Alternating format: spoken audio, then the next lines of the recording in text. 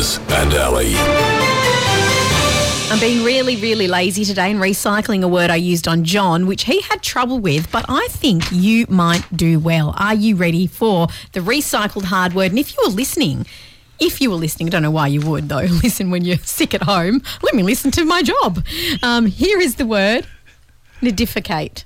Nidificate? Yes, nidificate. N-I? Yep, N-I-D. D-I-F-F-I-C-A-T-E? No, N-I-D-I-F-I-C-A-T-E.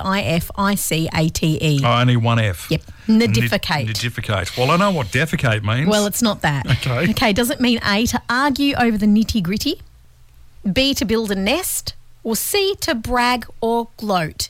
Nidificate. I wonder if our listeners remember this one from last week. Argue, nest or brag. Nidificate.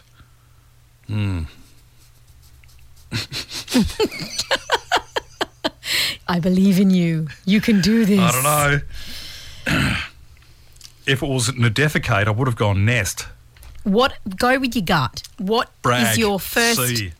Oh, okay, that's your gut, is it? Yes. I don't have much of a gut. Oh, okay. I'm a guy. I don't have intuition. All right. Well, you're wrong. It's not to brag or gloat. Look, I'll give you another go. Argue.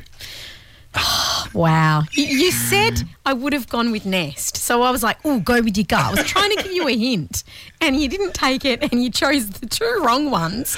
It's to build a nest. It's nesting. Nidificate is what birds and pregnant women do. They nest.